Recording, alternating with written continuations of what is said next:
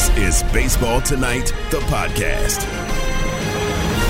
This is the Baseball Tonight podcast for Monday, October 30th, 2023, and today will be better than yesterday. I'm Buster Olney, waking up here early out here in Phoenix. The start of Game 3 is hours away. Taylor Schwenk and Parker Owens are back in Connecticut. Taylor, how you doing? Buster, doing well this morning. Great weekend of baseball. A little sad yesterday not to have any action, but eager to get back at it tonight. And we're going to do some podcasting after the game. Extra excited. Nice. Yeah, I'm fired up for that later today. And on today's podcast, stay for this. Look, we're going to do all kinds of World Series talk. We had Sarah Langs coming up. We're going to be talking with Tim Kurkjian. We're going to be talking with Eric Young, the longtime coach of the Atlanta Braves. But I would encourage everyone to stay on the podcast today to hear Joey Votto tell a story about Dusty Baker, someone who managed him in Cincinnati. All right. In Game 1 of the World Series on Friday night, the Texas Rangers were losing by 2 runs. Bottom of the 9th inning, Corey Seager came up to the plate against Paul Sewald. Tying run at the plate. Sewald fires. Swing and a high fly ball. Right field. Forget it. We are tied. A no-doubter to right field. Corey Seager. And it is 5-5. He crushed the first pitch from Sewald. And listen to this place. Yeah, that, of course, was the voice of the legend, Boog Sciambi, calling Game 1 of the World Series on ESPN Radio. And his description is a no doubt or no question. I mean, Corey Seager, it felt like he was just finishing his follow-through on his swing and was pumping his fists at his teammates because that ball was so well struck. Well, they go into the bottom of the 11th inning. This is what happened with Adolis Garcia. Here's a pitch. Swing and a fly ball, right field. Carroll back some more. Gone! Ball game! Adolis Garcia the opposite way. And the Rangers walk it off in extras. 6-5 and Garcia heading to the plate and about to be mobbed. What a finish. And right after that, I talked with Corey Seager. Corey, what was that game like to play in? Man, that was awesome, wasn't it? That was a bunch of fun. You know, this is what playoff baseball is about. This crowd, this team, the emotion, it was a lot of fun. All right, you come to the plate against Sewald, has been so great in this postseason, beating hitters with high fastballs. What was your plan? You know, we were just trying to get on top of him. You know, he's effective up in the zone, and unfortunately we did. Tell me what it felt like off the bat.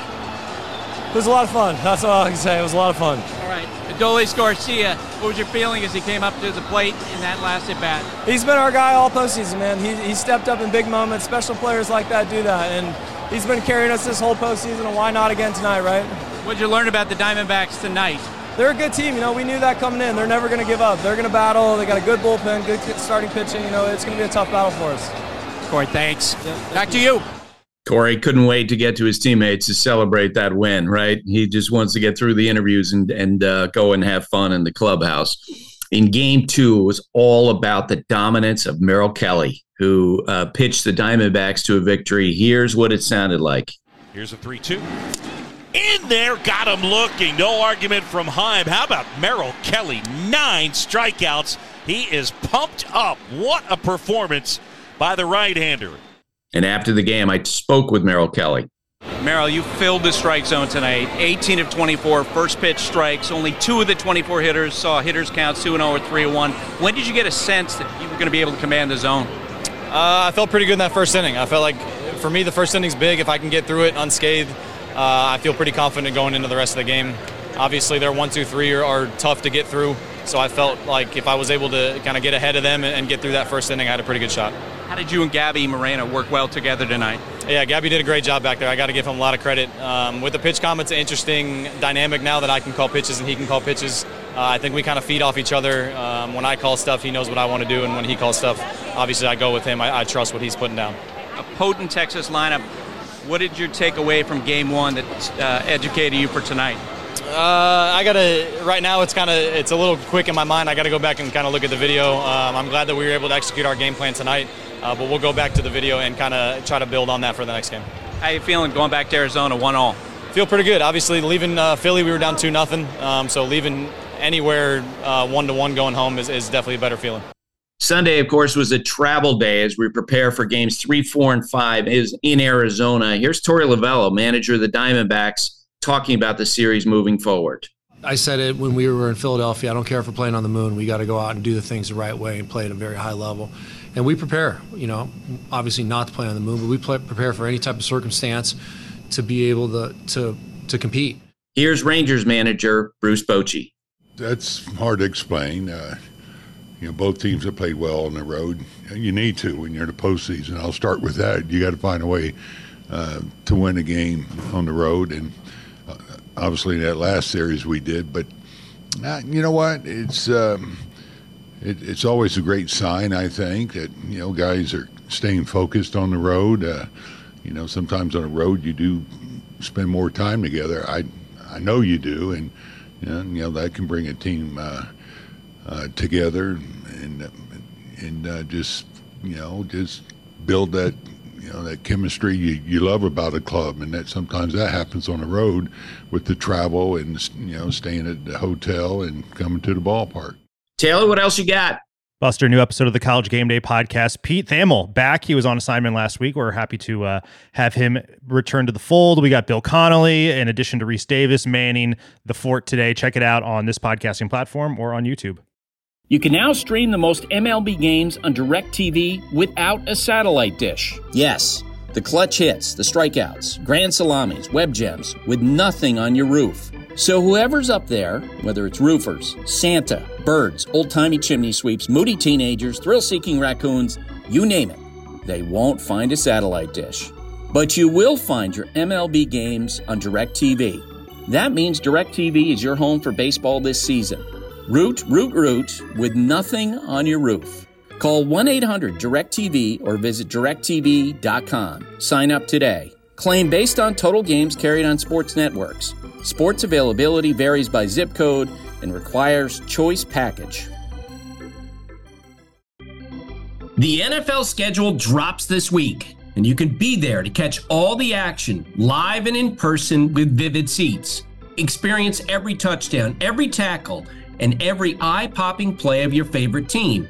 And to kick it off, Vivid Seats, the official ticketing partner of ESPN, is offering you $20 off your first $200 ticket purchase with code BASEBALL. That's code BASEBALL. Download the app or visit vividseats.com today. That's vividseats.com today, code BASEBALL. Vivid Seats. Experience it live. Seam heads rejoice. This is Timmy Time. Baseball is the greatest game. With Tim Kirkshin. It never disappoints you. On Baseball Tonight. Tim Kirkshin, of course, covers baseball for ESPN. Tim, how you doing on this Monday? I'm well, Buster. How's it going? I'm doing well. The sun is coming up out here in Phoenix, and you remember that because it's we're in Pacific time, we'll be going out to the ballpark at noon today, and so we got an early start out here. That's for sure. We're at a hotel that Eduardo Perez picked out for us. What do you think that's like? I'm sure it's opulent. I'm sure there's food in the room when you get there. I'm sure they're maid service 12 hours a day. Eddie's the best. Just give him anything to do and it will get done, because people just give stuff to Eddie. They just do stuff for Eddie, whether he asks them to do it or not. He's America's guest, and if you hang out with him, nothing can possibly go wrong. Yeah, and I've had this conversation with his dad, the Hall of Famer Tony Perez. I've said to him, my God, you guys did an amazing job of raising Eduardo. Like, he's like the nicest person ever, and the way that he treats people. I'm sure you can back me up on that.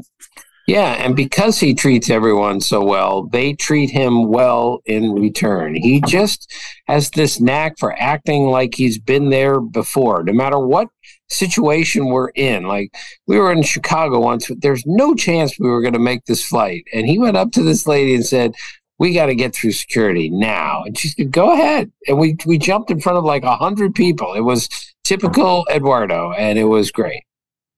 Man, I've never heard that story before. At some point, you'll have to expand on that for me. Well, Eduardo said, we're on TV. You have to let us through. Like, that's actually important. So she said, okay. And she let us through. It was so great. Man. All right. So we're through 2 games of the World Series. Have we really learned anything that can tell us who's going to win this thing, Tim? Can you discern anything? No, Buster. There is no discerning. There's been no discerning for the entire regular season. There's been no discerning for the postseason.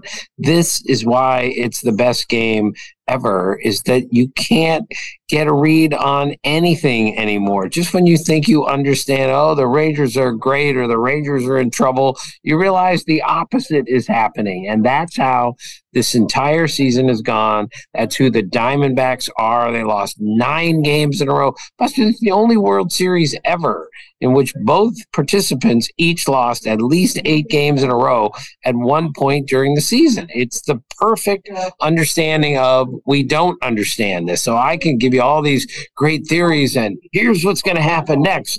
But that's ridiculous. We don't know what's going to happen 1 minute from now. And we insist on trying to figure out what's going to happen a week from now. So let's just watch the games and then react. Yeah, so I was on radio after each games 1 and 2, and the question after game 1 was, can the Diamondbacks recover from this? From this devastating loss, this incredible comeback. And I just was kind of, when I heard the question, I was just shaking my head. I'm like, what have they been doing the whole postseason? And when the Rangers lost game 2 and were completely shut down, what a wonderful job by Merrill Kelly and how he pitched. That the question was, can the Rangers recover from losing 1 game at home? And my response was, they've won every game they played on the road. I don't think they're going to be fazed by that necessarily, which is the unusual path that these 2 teams have taken to get to this moment tells you we don't know. Right. And we don't want to know. Baseball is too good to be predicted. Every season, every team is capable of recovering and every team is capable of falling. So what happens tonight? Let's see. But whatever happens, it shouldn't surprise us. All right. So let's talk about what happened in game 1. First off, before the game, we were talking with Bruce Bochy. We asked him about the Diamondbacks running game. And Boch, it surprised me a little bit because he's obviously been around a million situations. And he was, I don't want to use the word dismissive. That's too strong. But he was kind of like, it's simple. Just keep your times under 1-4, vary your pickoff moves, that sort of thing, and you'll be okay. Tim, I think that the Diamondbacks are a little bit more than what Boch conveyed, in that when we met with him before the second game, he had a little different attitude about the Diamondbacks running game, which is remarkable. It is remarkable. They're the only team in history, Buster, to steal 4 or more bases in 3 consecutive postseason games ever. And believe me, I covered when everybody ran, when the Cardinals would run and run and run, and they never did what the Diamondbacks have done. And that speed, we've been over this 1,000 times, Buster, that speed changes the game. They constantly come at you. It's not just stealing second, stealing third, it's going first to third, it's Corbin Carroll scoring on a ground ball to first base. I mean, that's what happens when you have a young, hungry, fast, athletic team. They constantly push. Buck Showalter told me years ago, when another team is better than you, and the Dodgers, let's say, are better than the Diamondbacks, they beat them by 16 games. The only way to beat them is to go after them. If you stand there and try to take them on, toe to toe, you're going to lose. But if you take the first punch and you go right at them and say, we are not afraid of you, that matters. And that's what the Diamondbacks have done. They're not afraid of anyone or any situation. So when Corey Seager came up to the plate in the bottom of the 9th inning, I was standing in the runway getting ready to do the interviews on the field, and I said to the Chuck Torres and other folks with Major League Baseball standing around Tim, and I called the home run. I called it with Seager. I said that he has been sitting and waiting, knowing Corey Seager is so detail-oriented in his preparation, and knowing that he had seen Paul Sewald early this year when he was pitching with the Mariners. You just knew he was going to be waiting for that high fastball that we'd seen Sewald beat hitter after hitter after hitter with in the National League playoffs. You knew he was going to be sitting waiting on it, and you knew, Tim, he was going to throw it the first pitch. I haven't had a chance to talk to Sewald about this, but I wonder if he was kicking himself after the game like, yeah, you can go after some hitters with that pitch, that kind of predictable pitch. I don't think Corey Seager was the guy. What did you make of all that? Well, I didn't call it like you did, Buster. I did say he's going to swing at the first pitch, and that was his 13th first pitch home run this year, 11 in the regular. I didn't know that. In the postseason. And Buster, I covered all 12 of the Rangers games before the World Series began, and he and Simeon jumped that first pitch all the time, and it's almost predictable.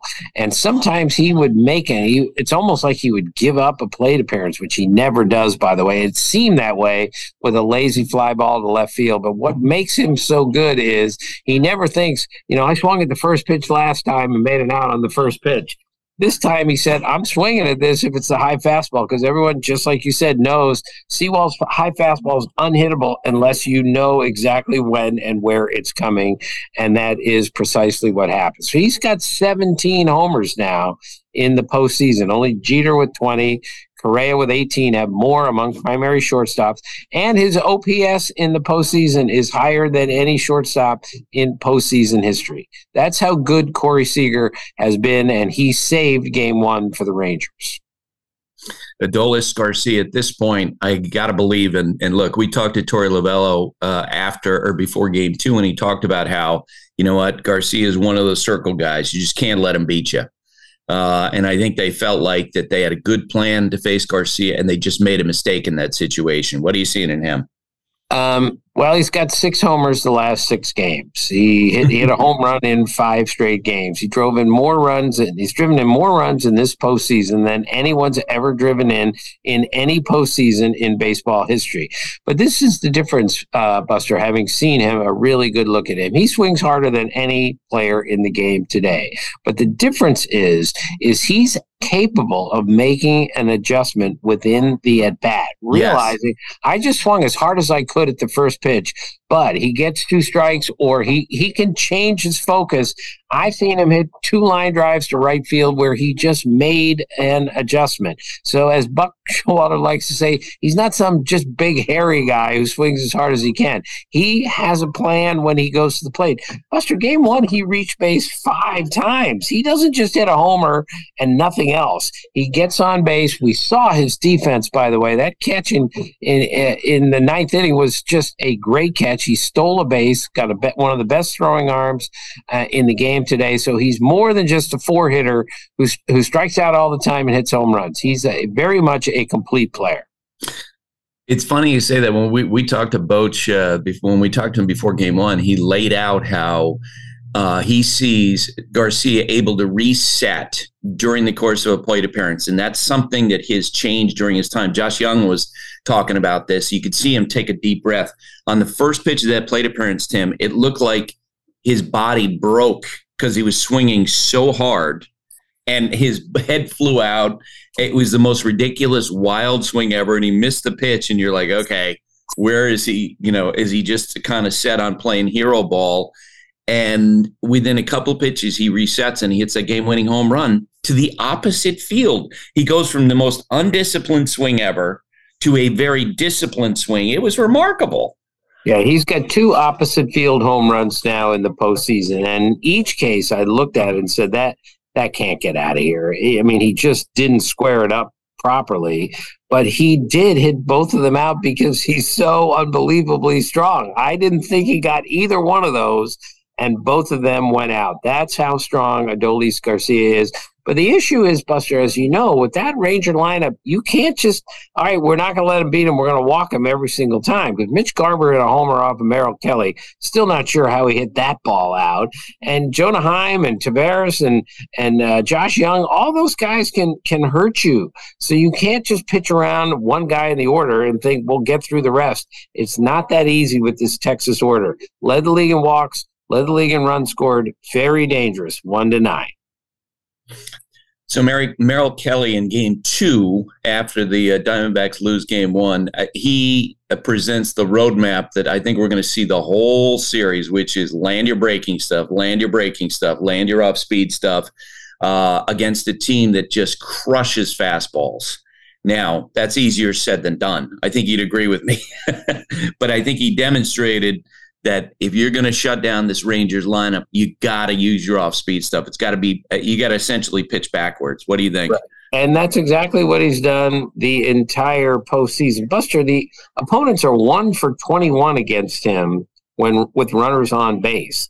When there's any trouble, he just gets better. So he's the only pitcher ever to have 4 consecutive appearances in the postseason, each at least 5 innings, and no more than 3 hits in the history of the postseason. Now, look, he's not Bob Gibson going 9 innings every time, but that's not the point. He was so good the other night, so efficient and so refined in every way. That was a really impressive performance.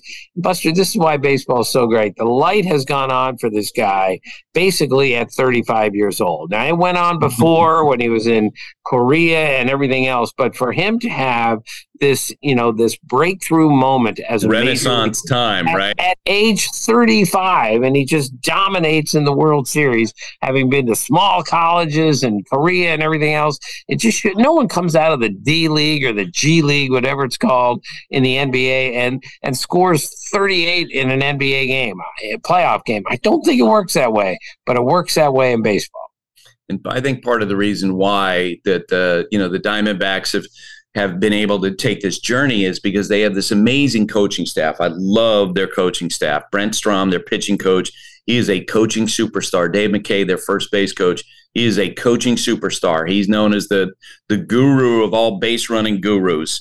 And it feels like, Dan Herron also, when we were talking to Torey Lovullo the other day, he talked about a pitching architect, where Dan Herron behind the scenes is giving them strong advice on this is how you work your way through the lineup. This is how you go after this guy. This is how you go after that guy. It looked like Merrill Kelly had all that information when he pitched the game the other day. Right. And Brent Strom's been one of the best pitching coaches in baseball for a long time. And This is what wisdom and experience is all about. I don't know how much he's using spin rate and all the other tools. I just know that when he walks to the mound, he tells his pitchers, this is how we're going to get this guy out. This is how we're going to execute the situation here. And that really matters when a fellow of his experience level comes out and tells you what to do. As for Dave McKay, I mean, he was such a crucial guy with Tony La Russa's staff years and years ago. But now, for him to be this good at base running and this team this good at base running, that really speaks to Torey Lovullo. It really values that, as you know. Kelly Johnson once told me that when Torey was the first base coach, Toronto, I want to say, not important where, he would tell Kelly every single time, he's coming over. He's coming over. He's thrown over. He's thrown over. And every single time he alerted Kelly Johnson he's thrown over, he threw over. So that's how much Torey Lovullo values what's going on, the tiny little parts of the game. And Dave McKay is really good at that. All right, so let's do one quick look ahead to Game 3, and that, of course, is the conversation around the guy who's on the mound, Max Scherzer. We saw him in Game 7 be managed very aggressively by Bruce Bochy, who was hopeful about the type of stuff that he would have on the mound because he'd thrown 95 miles per hour in that first start that he made. But Boch showed, look, if he feels like a pitcher doesn't have it, he will be aggressive in getting the guy out. The complicating factor for tonight, Tim, is that Scherzer's starting Game 1 of 3 games in a row. And I know from talking with Boch the other day, he is so cognizant of the idea of not exposing your relievers too many times. We talk about a starting pitcher seeing a lineup through the third time. Well, the same dynamic exists when you see relievers multiple times in a World Series. Boog Sciambi had some great stats on this the other day, that the third time that a team sees a reliever, the numbers spike dramatically. And that happens in these series. So I wonder if Boch will have a little bit more patience with Max, knowing that he's got to manage his bullpen 3 consecutive days. Yeah, totally agree. And this is not an elimination game like that game was Game 7.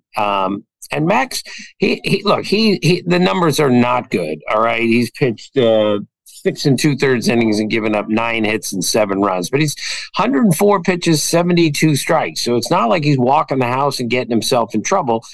I just don't think he has that great slider. But you're absolutely right. Boch that was a really gutsy move, taking him out as early as he did in that game. It's one thing to take out somebody who pitched an A-ball earlier this year. It's another to take out a first ballot Hall of Famer. But he saw this was not going in the right direction, and I got to do something now. But I don't think he's going to have I don't think he can do that tonight for exactly the reason that you said, is he doesn't want everyone to see Heaney and Dunning and everyone else every single game. And that's what you're facing if he has to get Scherzer out early. So it's up to Max with a little cut on his finger, to give him more than 2 2/3. All right, 3 more quick topics for you. One, the other day, Rob Manfred talked to reporters about the need to restore this preeminence of the starting pitcher, which I think the game desperately needs right now. I don't think they know exactly how they're going to do that. Maybe it's that that plan that Max Scherzer and Justin Verlander have talked about, which is to attach the use of the starting pitcher to the DH, which is an incentive for managers to keep the starting pitcher in the game the way that Max describes it. As long as you have the starting pitcher in the game, you get to keep the DH. However they get there, Tim, I think this is something badly needed within the sport. I think they got to get away from all of these all these sprinters, so to speak, and they got to get back to getting some marathoners for starting pitchers. I think it's a better product if you do that. And look, subtly, this is a way you augment the offense, because you'll give hitters a chance to see a starting pitcher a third or fourth time through the order rather than a parade of relievers. What did you think when you heard that Rob had talked about this? Yeah, I'm very much in favor of restoring the value of the starting pitcher. Again, Buster, I do way too much of this, but I'm 66 years old, and I grew up when Denny McLain faced Bob Gibson in a World Series game, and that was the game, the 2 starting pitchers. And you knew, barring a change, they're both going the distance. That simply doesn't happen, or anything close to that anymore. The industry has done this to our starting pitchers, and now it's up to the industry to change it. And I agree with you. There's a chance, if we see a starting pitcher for another 2 innings, that maybe the offense will figure it out and get a few more hits, and there'll be a little bit more action, which is what we're looking for.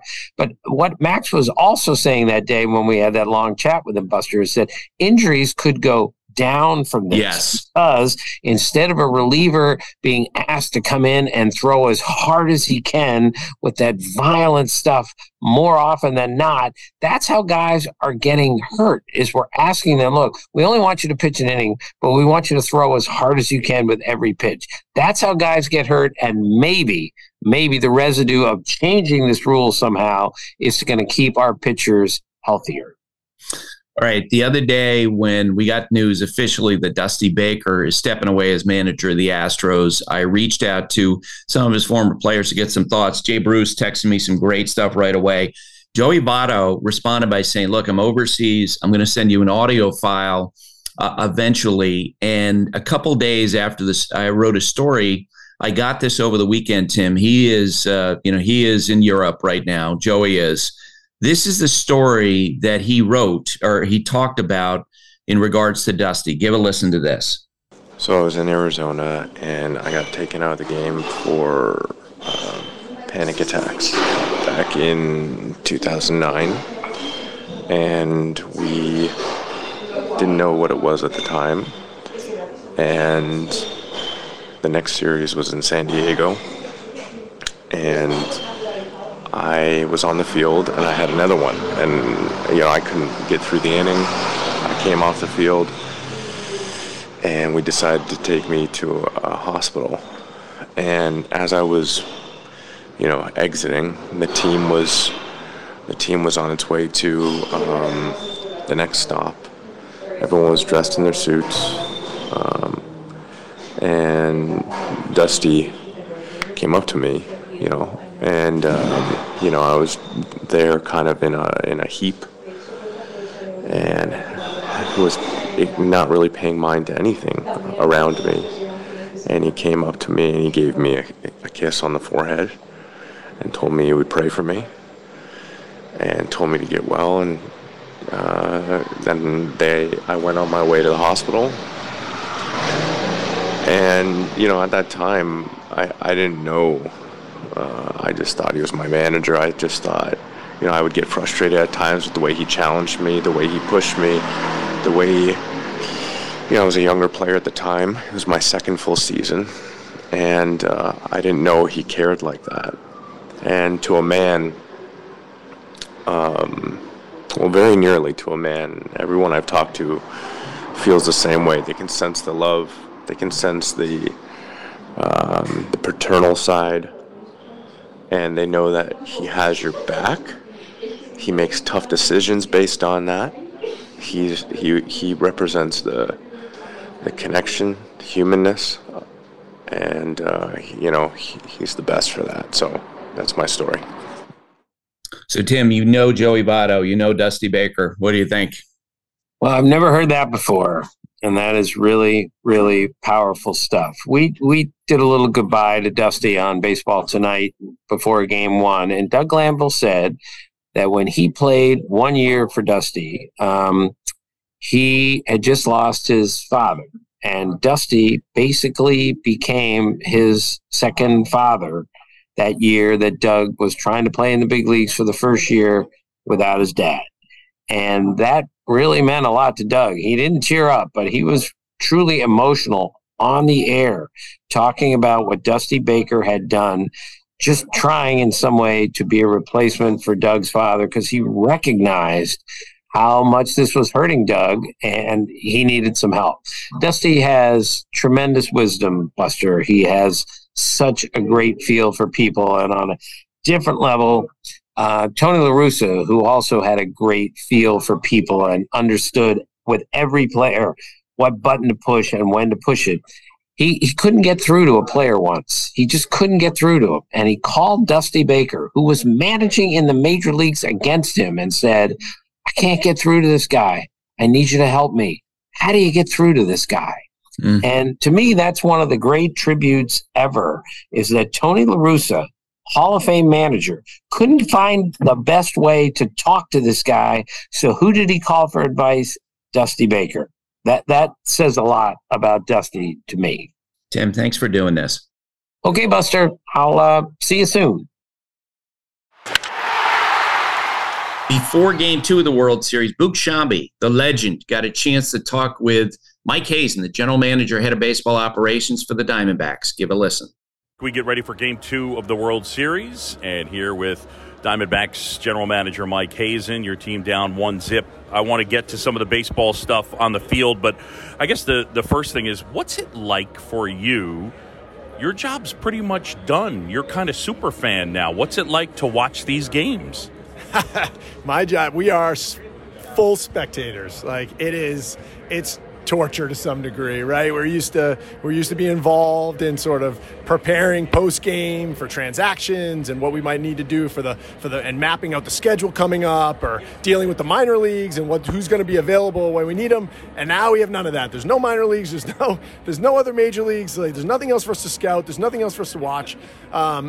So yeah, we're watching games and stressing with every pitch. You told me one of my favorite stories so far into these playoffs, and that is you make the playoffs, you're celebrating, and you haven't told your starting pitcher that he's starting in the game, Brandon Pfaadt, and you just let it out of the bag in the celebration. Awesome. Yeah, not so awesome when I found out I had done that. In the moment, I didn't know I had done that. But yes, I happened to tell him because I was excited to tell him the story and remind him, because we sent down a lot of guys this year, and you always like to kind of remind them of, bring them back to those moments of, and from a perspective standpoint, to say, like, look how great this is. Like, you did it. Like, we sent you down. We told you what to work on. You came back up. We said you were going to play in meaningful games, and now what do you know? And he didn't even really look at me that funny, which is the best part. And so I didn't know until after the fact when somebody had said, hey, we might need to tell Pfaadt about game 1. And I was like, I think I may have already done that. So everyone laughed at me, because I'm usually the one to be like, hey, let's make sure we do this the right way. And he gets communicated to properly from the coaches or from Torey. And this time I did it. during the game, what are you like? If I shadowed you, are you superstitious? What do you like? I'm neurotic. I am full of anxiety. I am superstitious, yes. Yesterday, I was wearing on a path between the suite entrance to the bathroom when they were watching the TV when they were on offense. And when we were on offense, I was watching, standing next to Corey Hahn the whole time. And then we scored some runs, so I stood next to him for the rest of the night. Yeah, it's not good. I'm going to make you uncomfortable here for one quick second and just focus on you. And one of the things that's so special about this sport, connections with people. The amount of people that have said to me, I'm just so happy for Mike Hazen.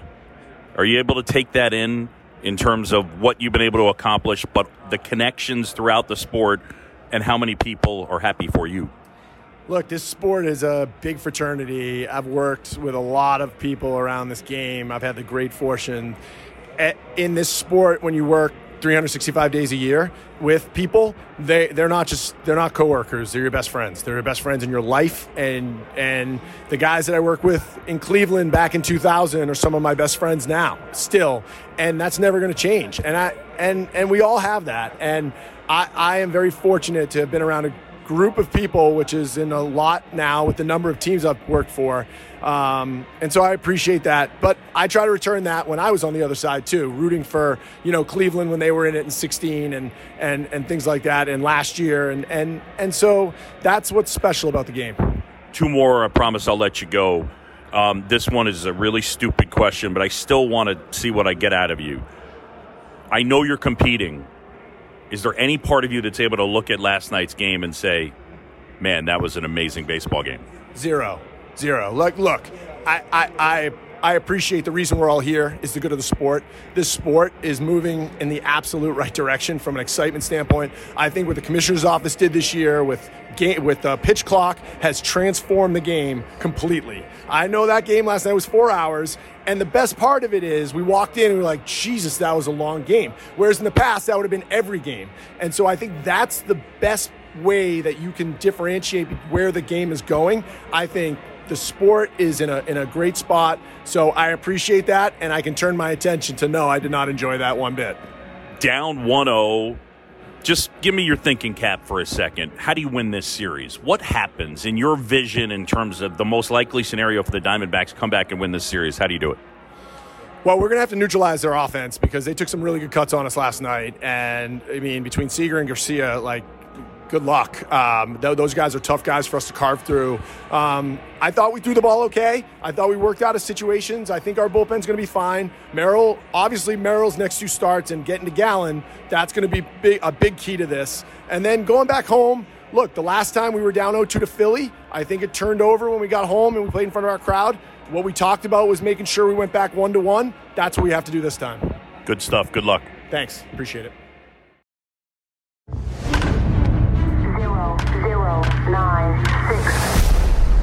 This is The Numbers Game with Sarah Langs. Sarah Langs, reporter, producer for MLB.com. Sarah, how you doing on this Monday, this early Monday? We don't usually ask you to get up early, but we have today. I'm doing great, and as I've said so many times, I will always, always, always get up early to talk to you on the podcast, so thank you for having me on this early Monday.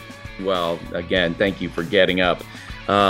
So you were on the field before games 1 and 2. Tell me about some conversations that jumped out to you that you got to have with different people. Oh my gosh. Well, obviously, I got to see Boch before game 2.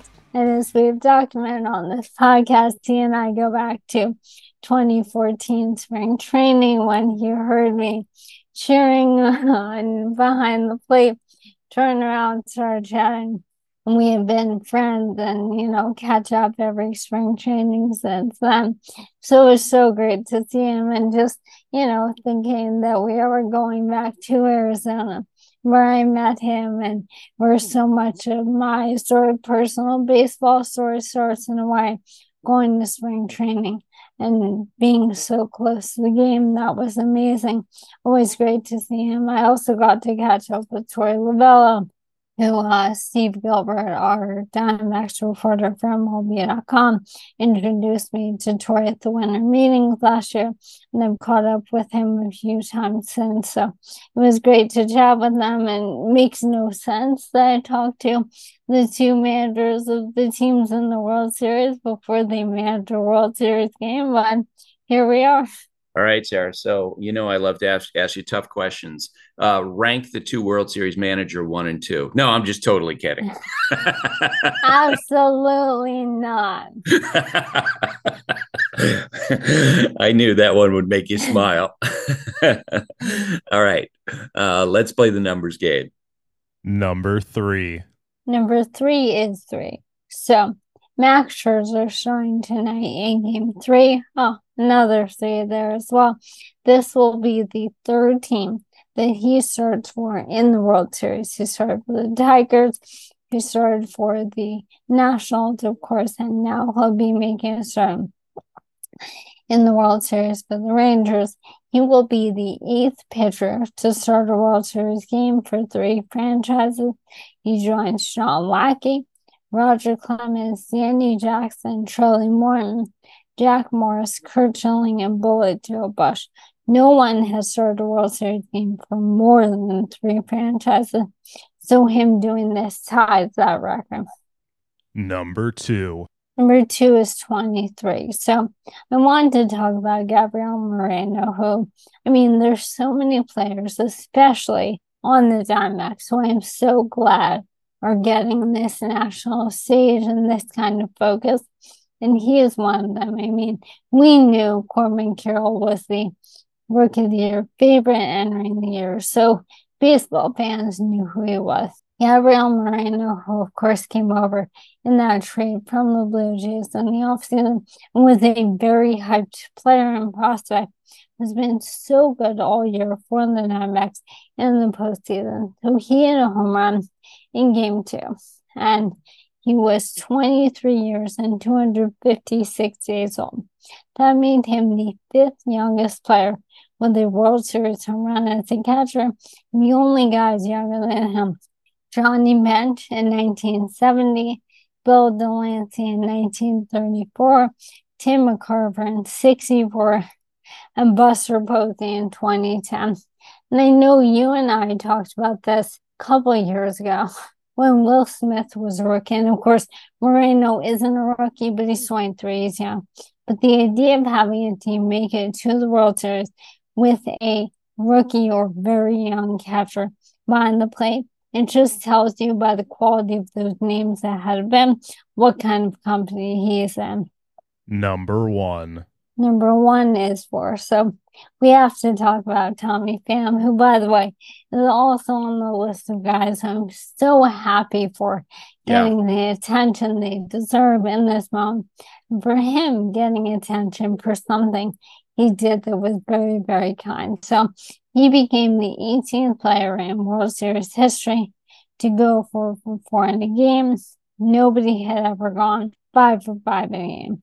In the 9th inning, Jace Peterson comes out to bench hit. And of course, stat people like me are sitting here saying, wait, he's not doing the try for that. What's going on? What's going on? But of course, as in baseball, there's always a reason. And Tommy Pham commented on some viral Instagram post late on Saturday night and said, please stop this narrative that I got pinch hit for going to this record, whatever it is. He asked Troy Lovullo to give Jace Peterson his first World Series at bat. So just really incredible. But I also want to go back to those 4 hits. He has 2 games with 4 hits this postseason and 1 prior as well. 3 career 4-hit games in the postseason. It's tied for the most in postseason history with Albert Pujols. So really, really incredible, and so glad he is getting this stage. Yeah, and it's really neat, as you say, that he deflected for Jace Peterson. He also did for another teammate, Sarah. When I interviewed him after Game 2 on the field, I asked him about tying Albert Pujols' records for 4-hit postseason games with 3. And he immediately spun it to talking about his teammate, Ketel Marte. Give a listen to that. All right, a 4-hit game for you, which is old hat in the postseason. Your third in your career. That ties Albert Pujols for the most in postseason history. What do you like about hitting here? I can't tell you anything. But let me mention, Marte made history. Marte now has the longest hitting streak. So salute to him. All right, Sarah. Thanks for getting up for us on a Monday morning. Of course. See you later. For the ones who get it done, Grainger offers high-quality supplies and solutions for every industry, as well as access to product specialists who have the knowledge and experience to answer your toughest questions. Plus, their commitment to being your safety partner can help you keep your facilities safe and your people safer. Call, click Grainger.com, or just stop by. Dogs are an important part of our lives, and keeping them protected is a top priority, especially against nasty parasites. That's why you got to check out NexGard Plus, Afoxolaner, Moxidectin, and Pyrantel chewable tablets. NexGard Plus chews provide one-and-done monthly protection that kills fleas and ticks, prevents heartworm disease. Plus, it treats and controls roundworms and hookworms. That's a whole lot of protection packed into a delicious beef-flavored soft chew designed to make monthly dosing easy and enjoyable. So the next time you're at the vet, ask about NexGard Plus Chews. They're the one-and-done monthly parasite protection you want for your dog. Used with caution in dogs with a history of seizures or neurological disorders. Dogs should be tested for existing heartworm infection prior to starting a preventive. Eric Young is the first base coach of the Atlanta Braves, someone who I've known forever. We worked together on Baseball Tonight, and one of baseball's favorite people. I think you and Eduardo Perez know everybody, EY. You're like cut out of the same cloth. Like everyone loves to see you. How are you doing? I tell you, thank you. I'm doing great. I tell you, I think Eduardo knows more. But I've been tagging along with him a few years back when we worked together. But it just means you've been around a little bit. You've been around for a while, and guys respect you and everything. So it's a good thing. All right, we're going to talk about managing and your desire to manage in a bit. But first and foremost, we're in the middle of the World Series, and a couple things that in particular I wanted to ask you about. The Diamondbacks base running, which, wow, it jumps out at you when you see them in person. Tell me what you see in the Diamondbacks as a base running entity. Well, I'll tell you what, it definitely fits my description, and what I did when I was a player and how I coach now very aggressively on the base path. I think it just creates more opportunities for your team to score runs, especially when you need that in the postseason when you're going against your top pitchers of the other team. And sometimes you're not just going to be able to hit the home run at all times, so you got to manufacture in other ways. And these guys are running the bases aggressively. And I'm not even thinking about the ramification of getting out sometimes. That's what makes it even better. But I know Dave McKay over there at first base is doing a wonderful job with those guys, and he's one of the guys I patterned my first base coaching after. But these guys are relentless. They are putting pressure on the Texas Rangers, and they're aware of the pitchers, aware of the catchers, aware of, and I'm sure Bruce Bochy's aware of being a former catcher himself. So it's just exciting to see that game come back into play a lot this year, and even more so in the postseason. So tell me about Corbin Carroll as a base runner from your perspective. I'm working actually on a story for ESPN.com about this, about how specific and particular he is. And you mentioned Dave McKay. I've heard stories from you, from Paul Goldschmidt, other people talking about what an incredible coach he is. And it feels like it has an impact on Corbin Carroll right away. It definitely has. I think he's one of those type of base stealers. He's a base stealer that can actually steal. If anybody can get close to 75 or 100 besides Ronald Acuna, this guy definitely can do it.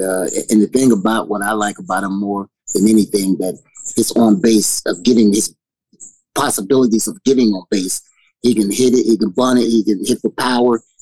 This guy just does a lot of things that you just can't teach at times, but more so, Dave has been able to put his coaching ability on him and teaching him the little things of even a better base stealer. So, it's just sky's the limit for this young man. I like his aggressive style.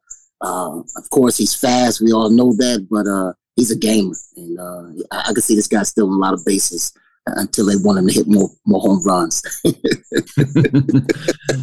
So you guys, you have a championship ring from 2021 because you were a lower seed who advanced through the playoffs. There's so much discussion about the playoff seeding and the playoff system this year because the Diamondbacks and the Rangers have reached the World Series.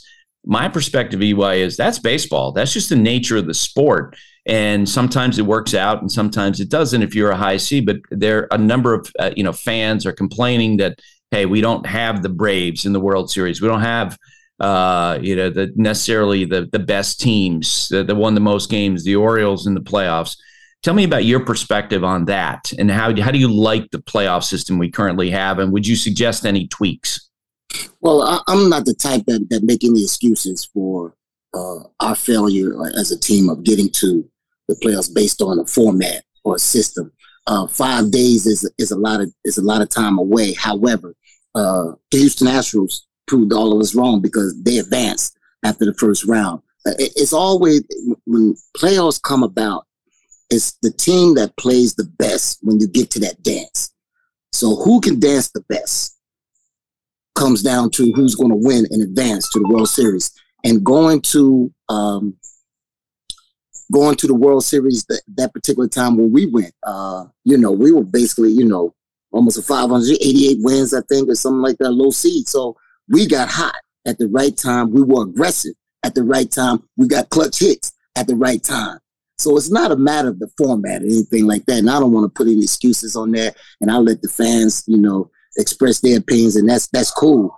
But we have to figure out a way. If we're going to win a division and we have that week off, we have to figure out a way of how we can get our guys best prepared to be ready to go on top of their game, which may be a little difficult. Again, with 5 days off and a guy trying to hit, but it gives the pitcher more of a rest. That is basically for the pitchers. So you can line up your pitchers the way you want and everybody can get healthy. And as you have noticed about our team, the Braves, we always had pitchers that were hurt and we needed that time. Right. So we can't complain about all, the week off and everything like that, because basically we needed that time for our pitchers to possibly pitch for us in the postseason. So I think it comes down to the teams that win the division have to figure out a way to make sure our guys are hitting on all cylinders at the right time, because the postseason has no mercy for anyone. You have to be ready to play. And those teams, the Phillies, were ready, more ready than us. And because they had played, but they just were hot. They were swinging the bats well. And that's what they did the last 2 years to us. So we have to figure out a way as a team to overcome that. Yeah, you were the most dominant team in the regular season this year, and you caught the Mets in 2022 at the end of the regular season. But in both years, the common denominator was your pitching wasn't necessarily set up as well because of pitching concerns and pitching injuries, around certain guys, and and you just never know where you're going to land as a team. All right, let's talk about managing. This is something that you really want to do. How come? Well, I have a passion and always have been a type of person that considered himself a leader. I've always been able to, when I think about a leader, making other people around you better and helping them out as well. When you lead, you just can't lead by example. Sometimes I had to be that vocal guy, whether it was football, basketball, or baseball, and playing those three sports coming up in high school as well as playing football and baseball in college. I've also had the opportunity to be around some great managers, President Bruce Bochy. I've been around Dusty Baker. I've been around these guys, and I've listened to, listen and learn and watch how they operate each and every day and how they actually communicate with their players. And you notice those two guys I mentioned in particular communicates well with their teams and everything. And I think I have that ability as well. And when I got into the coaching world after doing my stint with ESPN, I was able to go as a rover with the Houston Astros. And then my first year, I got spoiled. I went to the playoffs with the Arizona Diamondbacks, who was last place the following year. And I'm not saying it's because of me. However, I'm not saying that. I'm just saying, the main thing is communicating with players and getting the best out of your players. And if your players having a great year, then somebody had an effect on them. And the players will tell you who had that type of coaching ability that motivated them to go to that next level. And I think about when I first got with Arizona, you know, my outfielders, I have more contact with them. And we had guys like Justin Upton become an MVP candidate who had a great talent. It was just a matter of tapping into it. And I think from a mental standpoint, defensively, what I got him stayed on at mentally, defensively, it carried over offensively. He had one of his best years. I had a young Paul Goldschmidt that comes up and probably was our best base stealer, but he was batting cleanup for us. So he was like 21 out of 22 at that particular time. And I'm just saying, when you have an effect and you touch players, and that's what I've always done. It's not just because I became a coach or even when I was a player. You know, I consider myself the igniter when I was a player. If I got the offense going, we were clicking. If I got on base, we were clicking. I just think I have those qualities to lead, motivate, and communicate with players. And nowadays, that's exactly what they need. Somebody that they feel that they can trust, someone that can get in their butt when they have to, someone that can talk, put their arm around them. And some of them, you just don't have to say anything. It's just a matter of just knowing each other and respecting each other. So I think I have those qualities when I think about the people I've been around and watched things over my course of my career being a player and a coach. And I think I can deal with the media as well because I have my stint with ESPN, so I know exactly how that works. And so I feel good about the overall aspects of trying to be a manager. And then you're talking about the X and O's. I've been in Ron Washington's ear the last 6 years, so I know he's tired of me asking questions and asking about this situation or that situation. So I've been around. Then you got Brian Snitker, who does things similar to what Don Baylor did. When I say that, meaning just let the players play. You know what I'm saying? You put them out there every day, and when they're tired or when they want a day off, you give them a day off. But when you have players that want to be out there every day, that all they think about is 162, you have to be that guy that cuts in there and say, okay, I you know, hey, you're doing well. I know you're on 162, but I see you a little tired.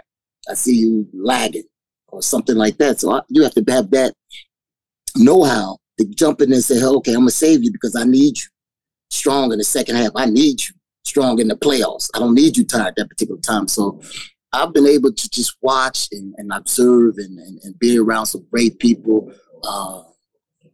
Walt Weiss was my manager in Colorado. You know, we were actually teammates, you know, being the shortstop, second base combo. And I watched his demeanor over the years. So I've been around some managers. Buck Showalter, a guy that's very detailed, probably the most detailed manager I've ever been around. I watched some of the things he's done. So I've gained a lot of experience watching guys and being around. So I think I'm prepared at this moment, being close to 30 years being in professional baseball, that I think I'm equipped. Not knowing everything, of course, but I'm equipped to be that first-year manager and given that opportunity. All right, I've got two more questions for you. Got about 4 minutes to go.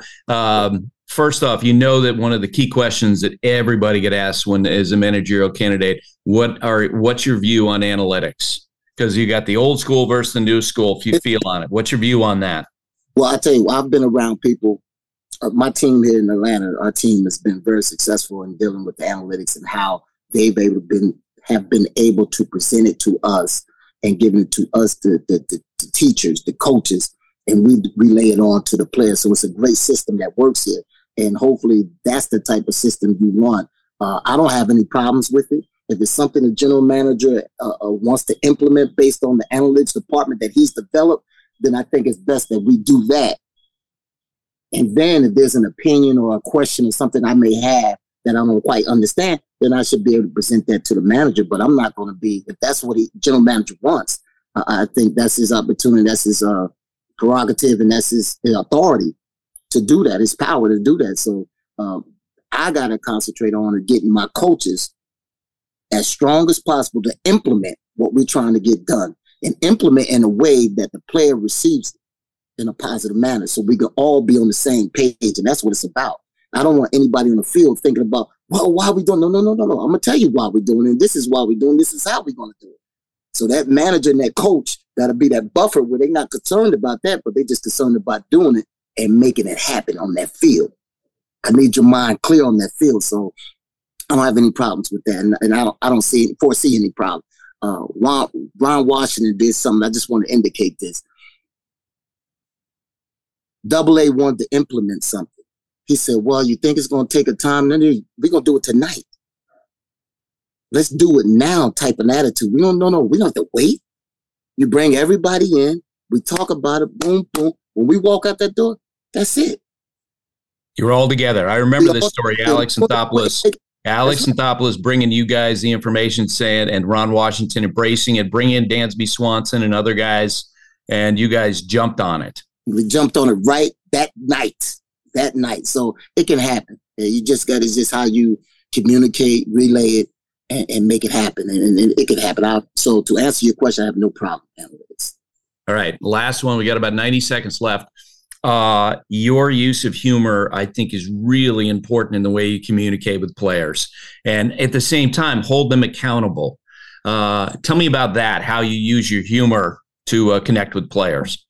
Well, first of all, when I'm talking to the players, it's like I'm out here with you. I'm in this battle with you. I'm in this war with you. And one thing they can always count on, I've always had this policy. You ask me a question, I'm going to give you an honest answer. If you're not ready for that honest answer, don't ask the question. I say I'll always be upfront with you as far as I can, being on the staff side. I said, but you'll always get an honest answer from me. And once you've established that respect and love for the players, because I give love. I always give love. I know how hard it is to go out there and play this baseball game. And I just want to make sure the guys understand that, no. I'm out here with you in the battle together. And that's how we're going to do it. All right, EY. I always love talking with you. You know that. Text you all the time. I've learned so much from you through the years. Good luck, in your quest to become a manager, and I'll talk to you soon. Oh, thank you so much, Buster, for having me on. I hope it happens. Before Game 1, I talked to Luis Gonzalez, the hero from the 2001 World Series for the Arizona Diamondbacks, about the 23 team. So, Louis, what's this like for you to watch the Diamondbacks get back to the World Series since your broken bat hit over the infield? Yeah, it's pretty unique to be here now. You're thinking 2023 and the Arizona Diamondbacks. If we would have looked back about a month and a half ago, our team was struggling a little bit and a lot of peaks and valleys throughout our season, but they found a way to get hot at the right time, and here we are playing in the 2023 World Series. Pretty special. Give me a couple moments that stick out to you during this run. I just think going to Philly, the tough series there, losing the first two games, these guys are resilient. They find a way to get back. A lot of good young players on our team, and their perseverance is like no other.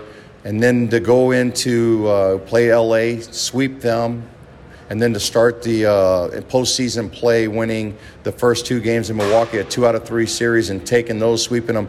These guys, nobody has ever picked them to win anything all the way through the playoffs, and I think they've used that as a shield to kind of to galvanize themselves and say, hey, we're going to show the world who we are. And this is a great opportunity for a lot of our young players that not a lot of people know about to be able to showcase their skills here across the country. Yeah, I had a conversation with someone recently about how in 2017 World Series, no one would have known Jose Altuve or George Springer or Carlos Correa, and then the casual fans got to know them. That's what's going to happen with Corbin Carroll. Another thing, too, with the Diamondbacks playing this deep into it, I thought, boy, how cool is it for you guys that there'll be conversation about the 2001 Diamondbacks again? Your highlights are going to be shown over and over and over.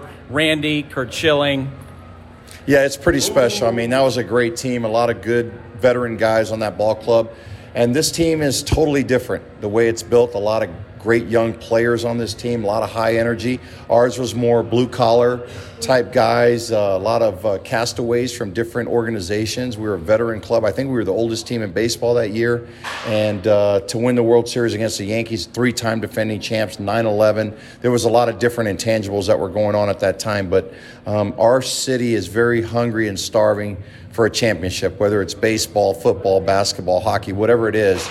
And they jump on that bandwagon now, and they're pretty excited about having this opportunity now to see a World Series. It's great for us because now, 23 years later, they're getting a chance for these little kids that weren't around, have a chance to be able to hopefully have a parade. Louis, good to see you. Great to see you, Buster. Thank you. Bleacher Tweets. Alrighty, Buster. Bleacher Tweets for a Monday. Amy Chapman up first. She writes in, nice job, Buster, for predicting the game timing home run by Corey Seager off Paul Sewald, which was, I didn't know that you did that until you revealed it to Tim. You got to be feeling riding high after that call. I was feeling good about it. I was feeling good about it. You put together two things and then you pick the San Diego Padres to win the World Series like I did this year. Buster, let's memory hole that, or at least don't bring it up now. Come on, you're so modest. Amy Chapman, she's looking for a foot update over here. Amy, we're walking around the house. I can take the dog out a little bit. She's very tiring on the old foot and leg, though. She's pretty erratic, but making myself useful around here especially for my pregnant wife. It's been hard. So I'm glad I can make dinner and do laundry and all that sort of stuff. Let's go to Brian Stone King at Brian Stone King. He writes, and I know the networks are in control, but I feel like Major League Baseball should put certain demands in their deal. Postseason LCS World Series need to be on Sundays in prime time. Cowering to the NFL's regular schedule is weak. Make them put your sport in the spotlight. I don't think it's cowering. I think it's responding to the face of reality. Like the NFL is king on Sundays. What is the point of butting your head against that? Yeah, I agree. We could talk, and I love baseball. I love the beauty of baseball. And the fact is that the NFL is the most popular sport in the country. And there's no doubt about that. So why try to, ignore that? Yeah, they're not going to try and prove a point and sacrifice viewership. I can't ratings, right? Why would Fox do that? Yeah, Fox is sitting there with a choice of its lineup, and they're like, we can either have a rating that's higher or we can have a rating that's lower. It's sort of like us on Sunday Night Baseball. People will ask the question, why don't you put the Miami Marlins on more? Why don't you put the Tampa Bay Rays on more? Well, you know what? Red Sox, Yankees, they rate. More people watch. It's pretty simple. You can watch whatever you want to these days. I mean, you don't have to watch it if you're not interested. Okay, let's go to Billy Goat at Midnight Cluck. Billy writes in, as someone from Ireland who can only watch the condensed games the following morning, can you discuss how the pitch clock has affected these playoff games? Game one seemed to have plenty of action and a great flow despite the 4 hours to complete. Oh my God. It was such a refreshing pace. Yeah. And we talked about this. That game one of this World Series would have lasted 5 to 5.5 hours without a pitch clock. It was amazing. And I didn't see the final time on game two, but Sarah and I were texting back and forth during the game. I think it was the second fastest World Series game since 2010. For baseball to have a playoff game to go 2:45, I think that's great. Yeah. Where you can turn on the game at 8 o'clock Eastern time or 7 Central and have a belief that you're going to see the final pitch. Because for years and years and years, fans would complain, hey, if you're a kid, you're not going to see the end of that game. That's right. And now you have a chance to see the end of the game. I think it's been phenomenal, the pitch clock in the postseason. Oh, yeah. And I would say this. They need to go back. They need to apply the same rules in the regular season. The same rules in the regular season should work in the postseason, which means in the extra innings, put a ghost runner at second base. Whoa. The idea that you play that rule, you change that rule that you've been playing under the whole year is ridiculous. And I like the tension and the pressure that's built on these teams immediately when you put a runner at second base in extra innings. We were sitting there in the runway, watching game one, and you didn't know if it was going to be like that game in the 2018 World Series that went on and on and on. 18 innings, Dodgers and Red Sox. I think they next year put the ghost runner at second base because that's the rule that they play under the whole year. Damn, dude, you might be the only person calling for the ghost runner in the postseason. I think it makes no sense to change the rules once you get into the playoffs. Yeah. All right, there you go. One more. Corey Ruckert at Corey R_12 writes in, can we point the finger of the Cardinals' recent struggles at the recent history of bad trades? Garcia, Rosarena, Gallen. Yes. Randy Rosarena. Ever heard of him? Sandy Alcantara. I said to someone the other day that watching the playoffs for the Cardinals front office must be like pulling a scab every single day. Like, yeah, that guy was on our team. Oh, and that guy was on our team. And that guy was on our team. They just look. The best general managers will make trades where they'll lose a guy, and then after the fact they go, Boy, did we blow that one. Yordan Alvarez is with the Houston Astros because the Dodgers traded him for Josh Fields, a relief pitcher. Think about that. And the Dodgers are phenomenal at what they do. But yeah, it has not worked out well for the Cardinals. All right, there you have it. Hashtag Bleacher Tweets on X, Twitter, whatever you want to call it. While you're watching the game tonight, we're going to record the game, the podcast after the game, which is I love. We're going to do that tonight and tomorrow night. Very excited, Buster. And I think we're going to have Jessica Mendoza and Eduardo Perez and Boog Shambi all shouting in a car, all of us together. We did this on radio the other day. It was a lot of fun. I can't wait. This is going to be awesome. All right. That's it for today. My thanks to Eric Young. My thanks to Tim Kurkjian, Sarah Langs, Parker Owens, Taylor Schwenk. Have a great day, everybody. Thanks for listening. Stay safe. And remember, hate and inequality based on skin color is something we need to fight against every single day.